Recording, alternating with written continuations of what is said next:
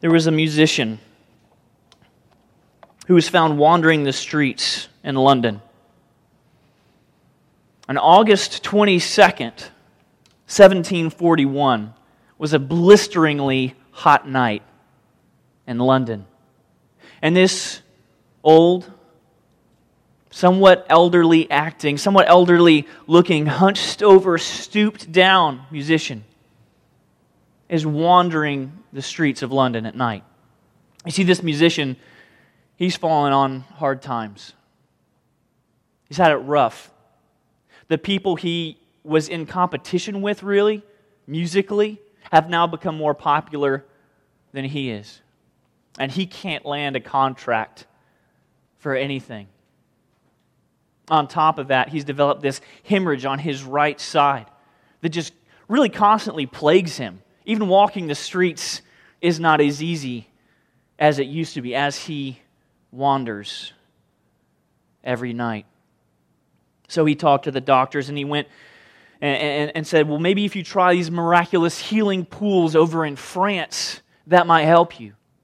So he tries and he goes over to France and he sits in these miraculous healing pools of water, sometimes even for just 9 hours straight, hoping for that miraculous healing water to do anything. And it doesn't. So he comes back to England to wander and try to land a job. His shows, his performances that were scheduled are being canceled by the theaters and by the opera houses that had deals with him.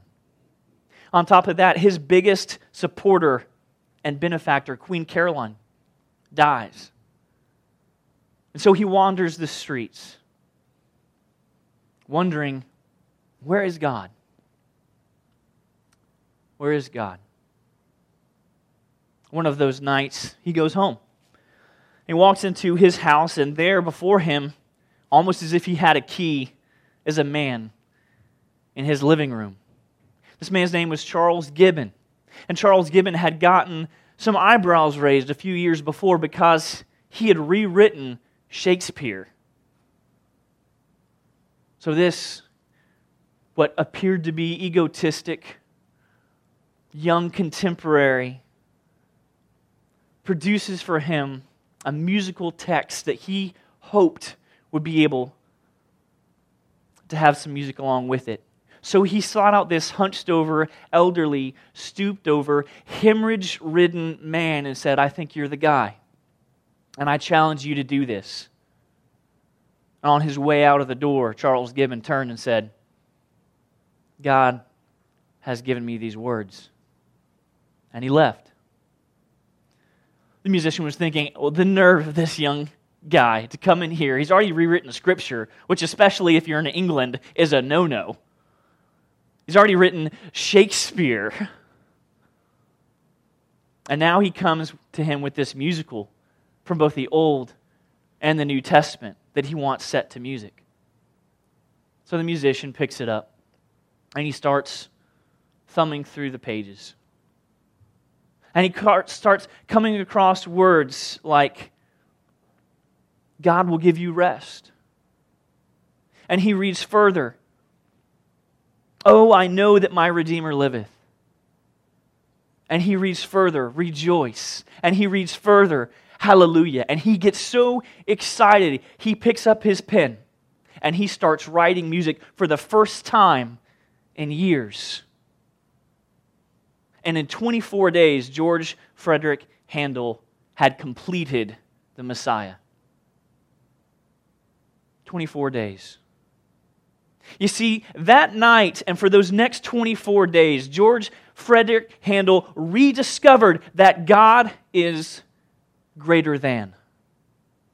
God is greater than his hard times. God is greater than his hemorrhages and his pain. God is greater than his age when young guys are writing music and he can't land a job anymore. God is greater than his finances, even though he's lost the benefactor of his life. God provides. Handel rediscovered that God is greater than. And so this series we're starting today is week 1. Is this greater than series? You may see behind on this TV here, there's that mathematical symbol, right? If you're wondering, will I ever use algebra? Well, the answer is probably no. But this is important. You see, it's not an equal sign. You are not equal to God. God is greater than. And if we're going to put ourselves in the right side of this equation, we've got to be on the lesser than side. A lot of us probably find it very easy to often just swing over across the other side of this equation and put ourselves as greater than.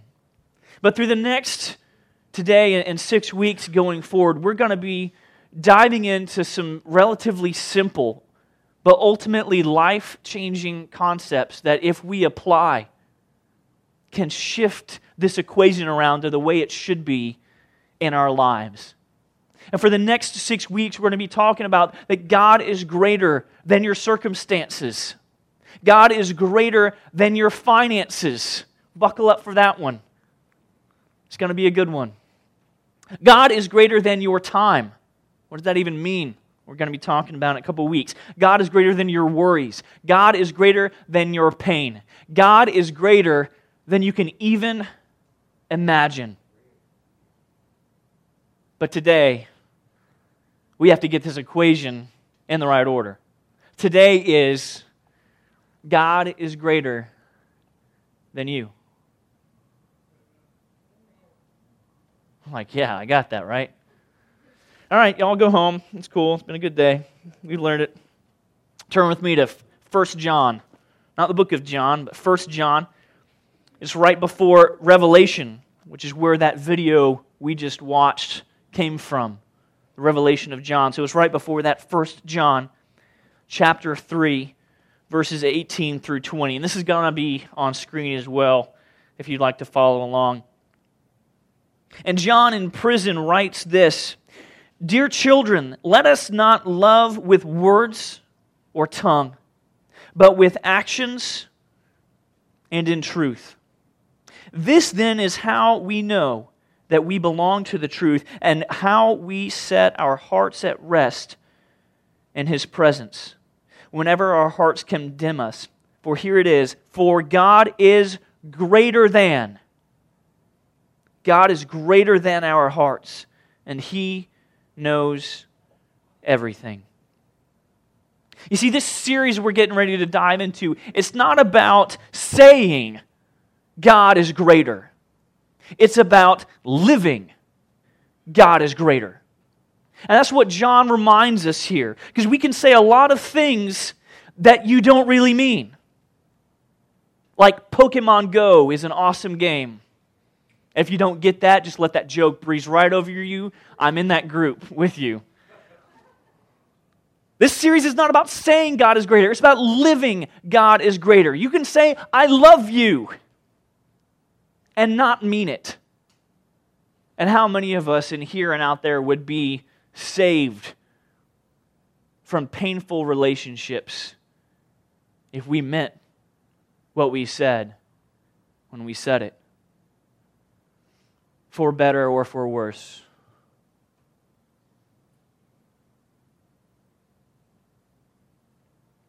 You can say God is greater, and you cannot live it. There's a shattering biblical truth we're going to look at that we don't like to hear. It's not about the world, that we don't like to hear. And this is true, it's from Scripture. You can believe that there is a God and not be a Christian. You can believe that there is a God. You can say that there is a God, and you are not a Christ follower. James chapter 2, verse 19 says, "You believe that there is a God. Good. Way to go." Even the demons believe that, and they shudder, they tremble, they shake. Even the demons, even the devil believes that there's a God. Congratulations. You can say that there is a God. You can believe that there is a God. And you cannot be a Christian. You cannot be a Christ follower or a disciple. So it's not just saying that there is a God. It's living like there is one. And living like that God is on the right side of that equation we keep talking about. Greater than. A Christ follower, a disciple, that's someone who knows and trusts Jesus as their Savior. And they are a constant, daily, increasingly consistent, disciplined learner and liver of God's sovereign will in their life. It's not just believing that there is a God. Believing in Jesus Christ as your Savior. Living like God is greater than. There's a funny story. Excuse me. A guy named Mr. Arnold. Mr. Arnold. Maybe he's Arnold, different Arnold. Mr. Arnold. I'm not going to say it that way. Mr. Arnold, a businessman from Tulsa, Oklahoma. He went on a business trip to Amarillo, Texas. I don't know if you've ever been to Texas. I haven't. It's this word called hot over there, right? So he immediately sent an email back home to his wife, Paula. And this is in the early days of email where they didn't have automatic contacts and you had to type in the addresses, right? And when you booted up the computer, it went... You might not remember that. Just if you don't know what I'm talking about, again, that joke is not for you. So he types in his email address, but unfortunately, he got the email address wrong. And he, instead of sending it to his wife, Paula, it ended up going to a Mrs. P. Arnold in Rapid City, South Dakota, a pastor's wife, the wife of a preacher who unfortunately had just passed away. The preacher's wife, Penny, took one look at the email and promptly fainted because the message read, "Arrived safely, but it sure is hot down here."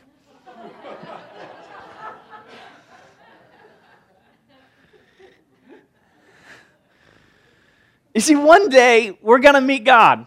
We are. It's a guarantee that a lot of us don't like to constantly think about.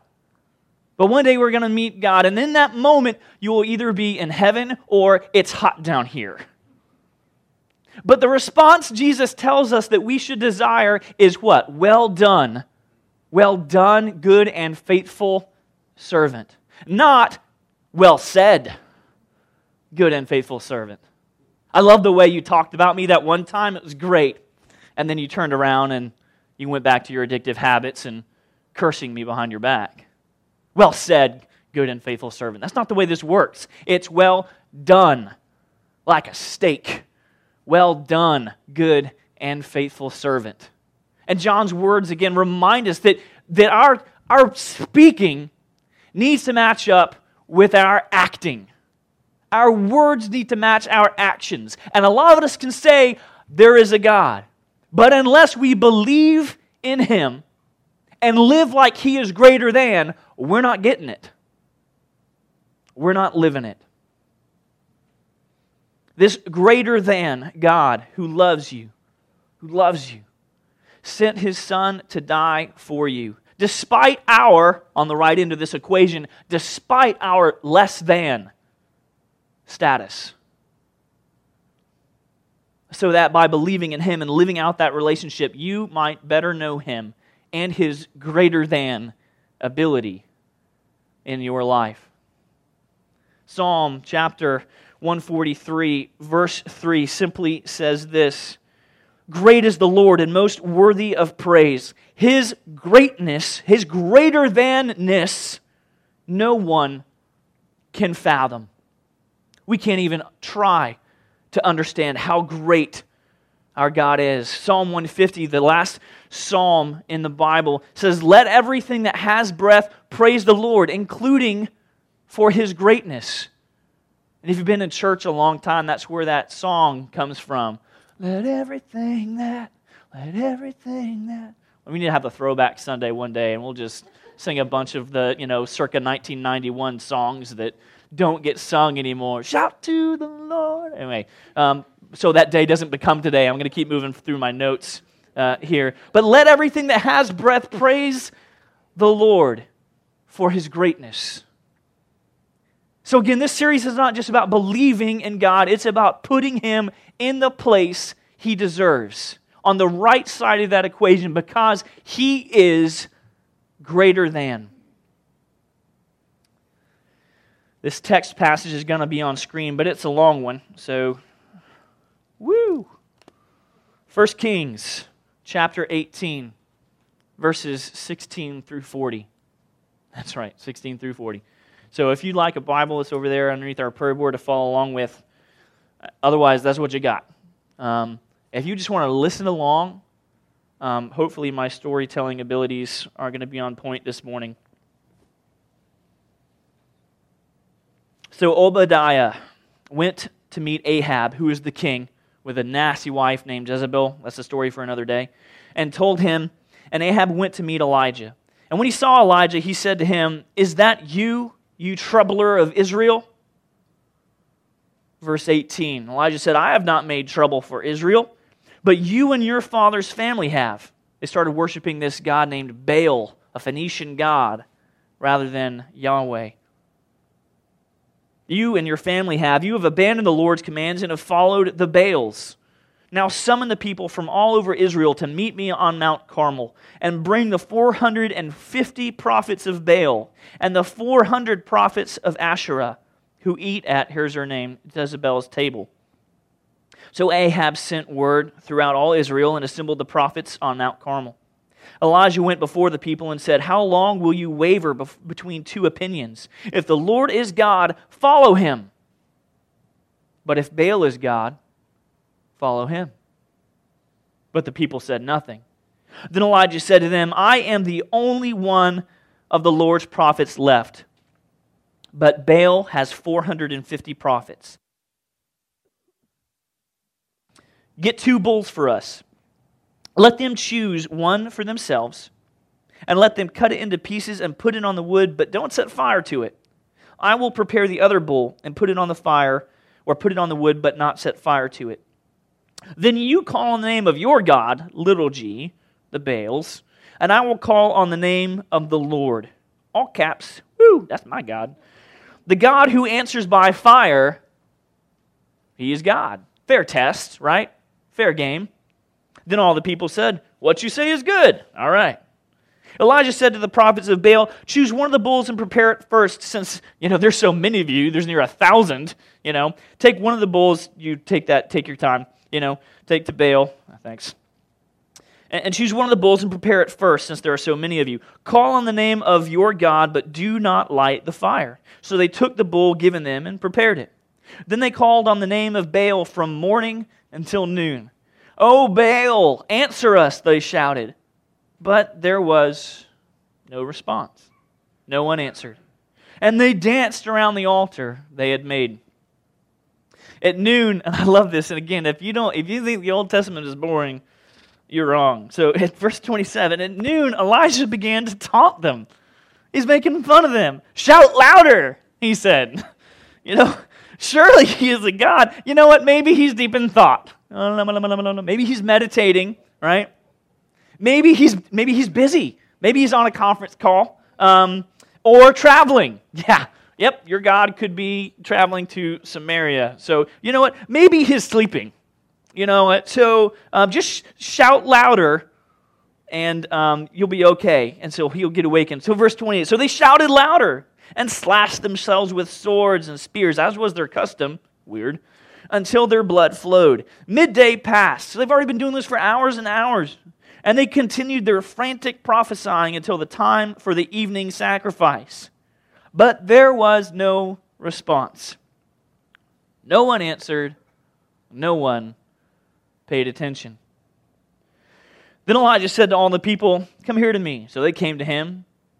And he repaired the altar of the Lord, which was in ruins, because no one had been worshiping God. So Elijah took 12 stones, one for each of the tribes descended from Jacob, the people he's trying to get through to again. And remember who God is? Remember that guy who parted the waters, who got us out of slavery, who created the world, who led us to conquer this land, even though we then slacked off, who led us to part of the waters of the Jordan. Remember that guy, manna from heaven, pillar of fire, night, pillar of cloud by day. Remember that God? Yeah.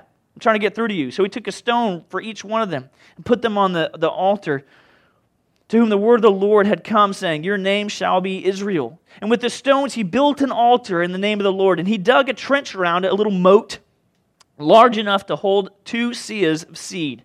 Large amount, don't worry about it. He arranged the wood, cut the bull into pieces, and laid it on the wood.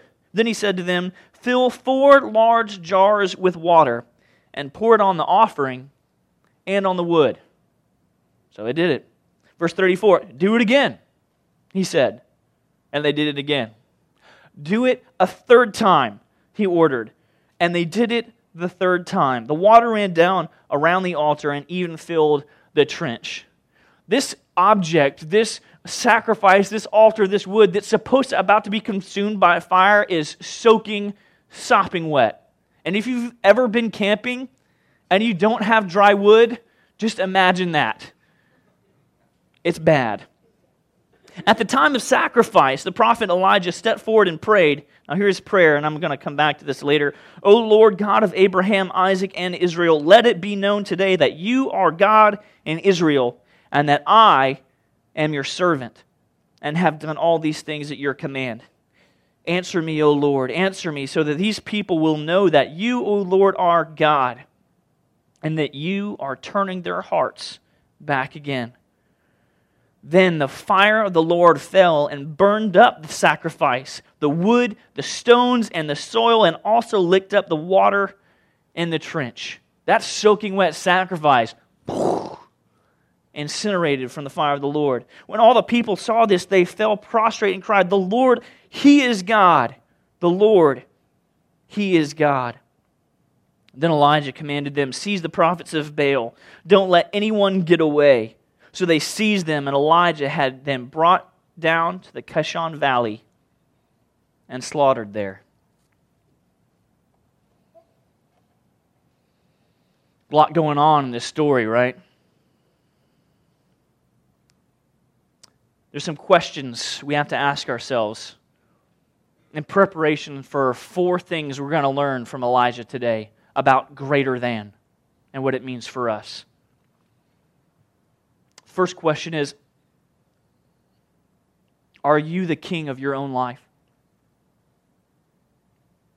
Who is greater than to you? Is there? Or are you just top of the pyramid? Bag of chips and all that. Brightest crown in the box. Sharpest knife in the drawer. Crispiest pickle in the jar. Who is the greater than to you? Also, is there some Baal-like thing that is the God of your life in His place? Maybe it's your job. Maybe your job just reigns supreme. And God's maybe like 2 or 3, but He's not number 1. Because you got a job, man. People are counting on you to do that job. And if you don't do that job, then your finances get messed up, right? So maybe it's the finances that reign supreme and sovereign in your life. Because you need those finances. You need that money. Everybody, it's like that, It's a Wonderful Life quote from Jimmy Stewart. Jimmy Stewart says, well, money comes down here pretty good, Bob. Comes in pretty handy. Maybe it's not your money. Maybe it's not your job. Maybe it's your anxiety or your fear. And you just look to the future and you're petrified or you're scared and I have to make plans. And so you're like a chipmunk that just shoves stuff in your cheeks for a rainy day. Stuffed under a mattress. Well, I might use that one day. And hoard it.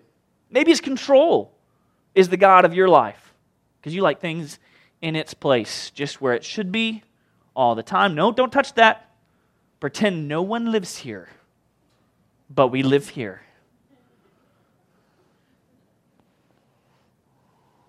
Maybe that's the God of your life. And so these next few weeks, we're going to be trying to put this equation, turn that little thing around the right way, so that we are on the right side of that equation, where we should be. Not greater than, and also that a different thing doesn't occupy that spot of greater than. But God. So there are 4 things we're going to learn today from this story and Elijah about what greater than means. Here's the first one. Elijah knew who was greater than in his life. Elijah knew who was greater than in his life. There was no doubt in his mind. Even the soaked stones and wood gave man an opportunity to say, that right there is impossible. Nope, can't happen. Ain't going to never happen. Nope, can't do it. It's too wet, it's too soaked. God's like, nope, I'm greater than. And his greater than, Elijah's greater than, came through. Because that's what a greater than does. That's what God does. The second thing we can learn from Elijah today. Elijah got rid of all impersonators, all the gods and their followers. That's why we finished all the way through verse 40 there. Like, why did we end on the whole slaughter in the valley thing? Well, we could have 2 verses before, we wouldn't have had to breeze over that, it would be fine. No, we had to finish that part of the story because that's just as important as everything else. Elijah got rid of that. He had all the 450 prophets and 400 followers brought down to this valley and slaughtered. Fun fact, I know Tony likes fun facts, that valley today is called Nar el Mokata. In other words, that means the river of slaughter. To this day, going back to this moment in history. So you need to be thinking about, in your life, what are those Baal-like things that you need to eliminate? You need to trust God to get rid of, to remove, to destroy permanently, once and done for all. To put God back in His rightful place in your life. The third thing we're going to learn from Elijah today is that his words matched his actions. Just like John talked about in our first passage. His words matched his actions. He knew that to demonstrate his faith to the Israelites, he had to put it to the test. He didn't light the fire himself, but he waited on the Lord to do it. His words matched his actions. He said, I believe in God, and I believe that God, my God, can do this. And furthermore, I don't just believe that mine can, I believe that yours can't. And we're going to have it out. Another fun fact number 2. I know, Tony. Kishon, Kishon, had this name, this valley, named long before Elijah was there. You know what that name means before it now became Nar el Mokata? Kishon means to ensnare or to trap. Elijah set a trap for what wasn't God. And this name lived up to its purpose that day. And some of us need to have that mentality. You know what? I'm going to figure out, I'm going to set a trap, right? I'm going to go through my calendar. I'm going to go through my schedule. I'm going to go through my checkbook. I'm going to go through my lifestyle, and I'm going to see and wait, just like a spider. I'm going to see and wait to see what happens, to see where my priorities, my choices aren't for God.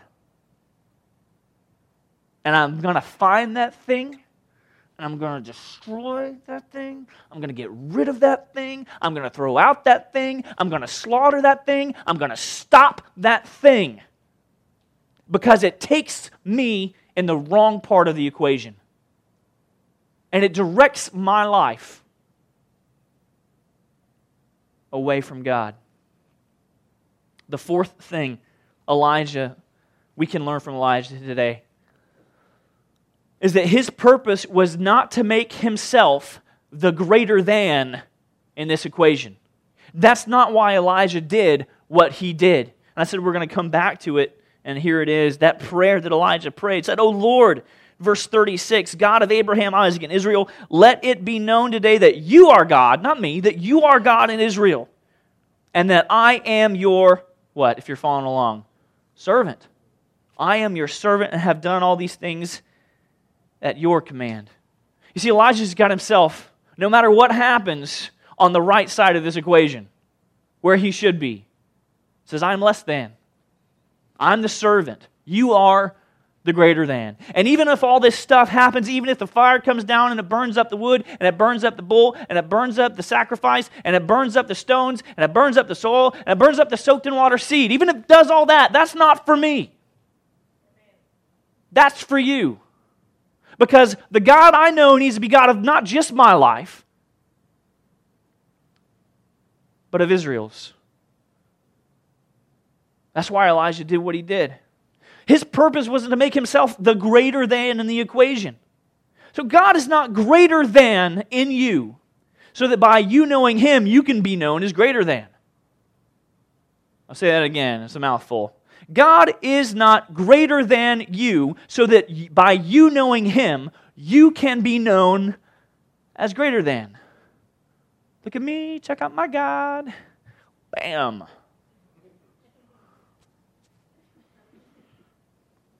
God is greater than you so that others can know through you that He is greater than.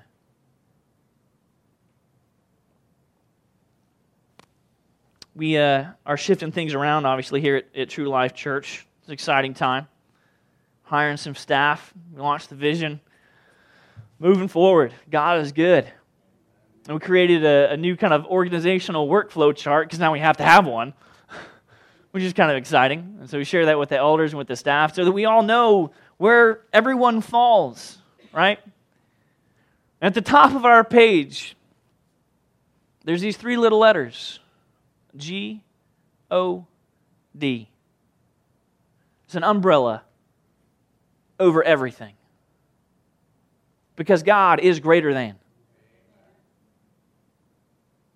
This isn't a pastor-led church or a staff-led church or even a congregational-led church. It's D, all of the above, because we fall under greater than. God is at the top for us. So again, these questions that we have to ask ourselves in order for this greater than series to really get down into the nitty-gritty, ugly, dirty part of our lives that we're like, I don't want to look at that. I don't want to think about that. I've got everything in control. Do you? Is He greater than then? I've got this faith thing. I talk about God all day. Do you? Do you live it? Is He greater than? So these questions. Number one, are you king of your own life? Is this just not even an equation for you? Does this just not have this little sideways looking ugly V thing and it's just like, me? There's not even an equation. It's just like, there I am. I turned on the light switch and I said, it is good. We were putting together furniture from IKEA yesterday in the office. We just got almost finished. And it's like, I have made furniture. Ta-da, look what I have made. Imagine we had that mentality, but a lot of us do. It's just ta-da. No, you went to a store over in Orlando and bought that, and it came in a box, and then some cardboard factory press object thing in Sweden put this in a box with annoying directions for you so that you could try to figure out how to put that out. You didn't make this. In the movie Castaway, Tom Hanks is running around on the beach in his shorts and is like, I have made fire. Like very caveman-esque, right? You should have just looked around and like, man, where am I? God made this. Look at all this. Coconuts and beach.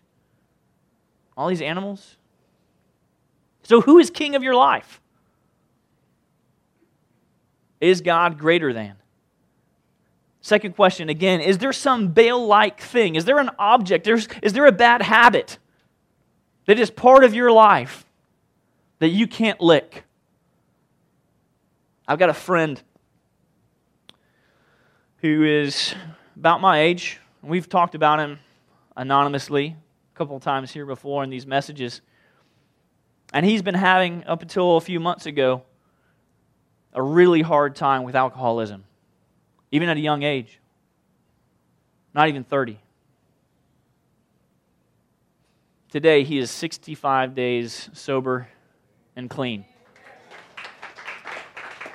because he has shifted his life around and he's listened to sermons and podcasts and diving in the Word because just like Handel, he's rediscovered that God is the greater than in the equation of his life. He can't do this by himself, neither can you.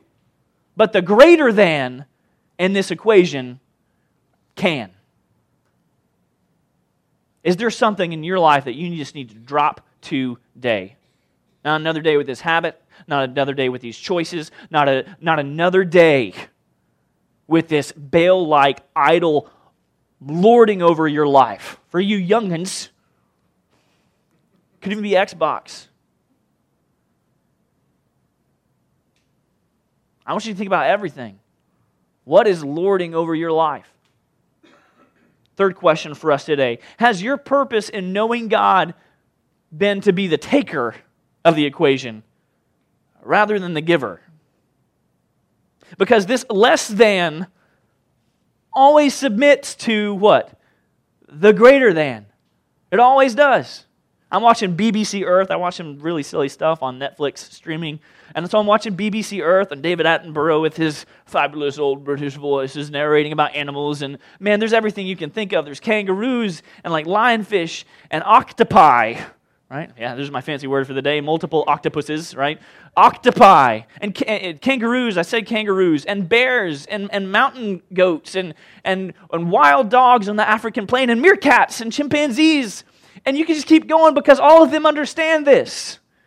And every one of their little worlds, even down to the ant, there is a top of the pyramid. There is someone greater than. Could be the queen ant. There is one leader. I didn't know this. Fun fact number 3. There is one leader of a meerkat colony. Just one. That dude, that one meerkat makes all the choices for everybody. Where they live, where they feed, where they go eat. He doesn't choose who gets killed by cobras. That's episode 3, in case you're curious. So, in the chimpanzees, like there is a greater than. Like this one or two like really hairy looking ape guys that are just like in charge of everyone else, and they get the rights to the first fruits, finances. The first fruits, they get the rights to the best tree. They get the first right to the watering hole, and even the animals get this. Sometimes we don't. So has your purpose been subtly, maybe you haven't thought about it, but because I know God, maybe I'll be blessed, right? Yeah, just because I know Him. Just because I say that there's a God. I show up to church every Sunday, and I got this thing down. I just show up, and just because I know God, I'm going to leave, and there's going to be a paycheck, like a bonus, just a giant bonus waiting in my mailbox for me because I went to church, or because I believe that there is a God, but I don't live like there is one in my life. Maybe there's some quiet, unspoken agenda. Maybe good things are just going to happen to you because you're here. Fourth question we need to ask ourselves today. Do your words match your actions? Do you simply say, I believe there is a God, but you spend no time, no effort in getting to know Him? Do you simply say that God is greater than? God's greater than. But do you not live a God is greater than lifestyle?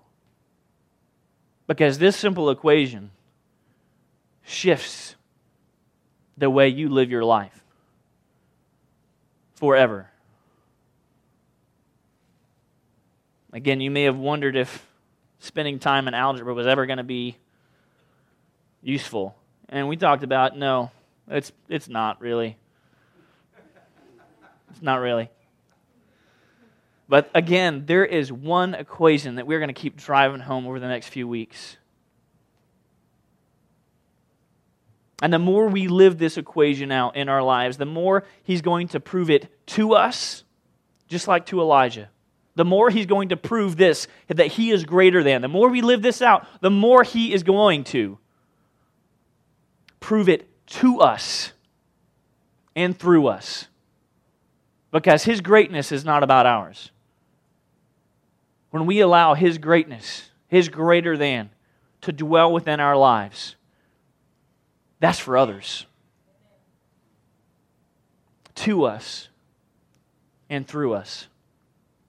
God is greater than. Let's pray.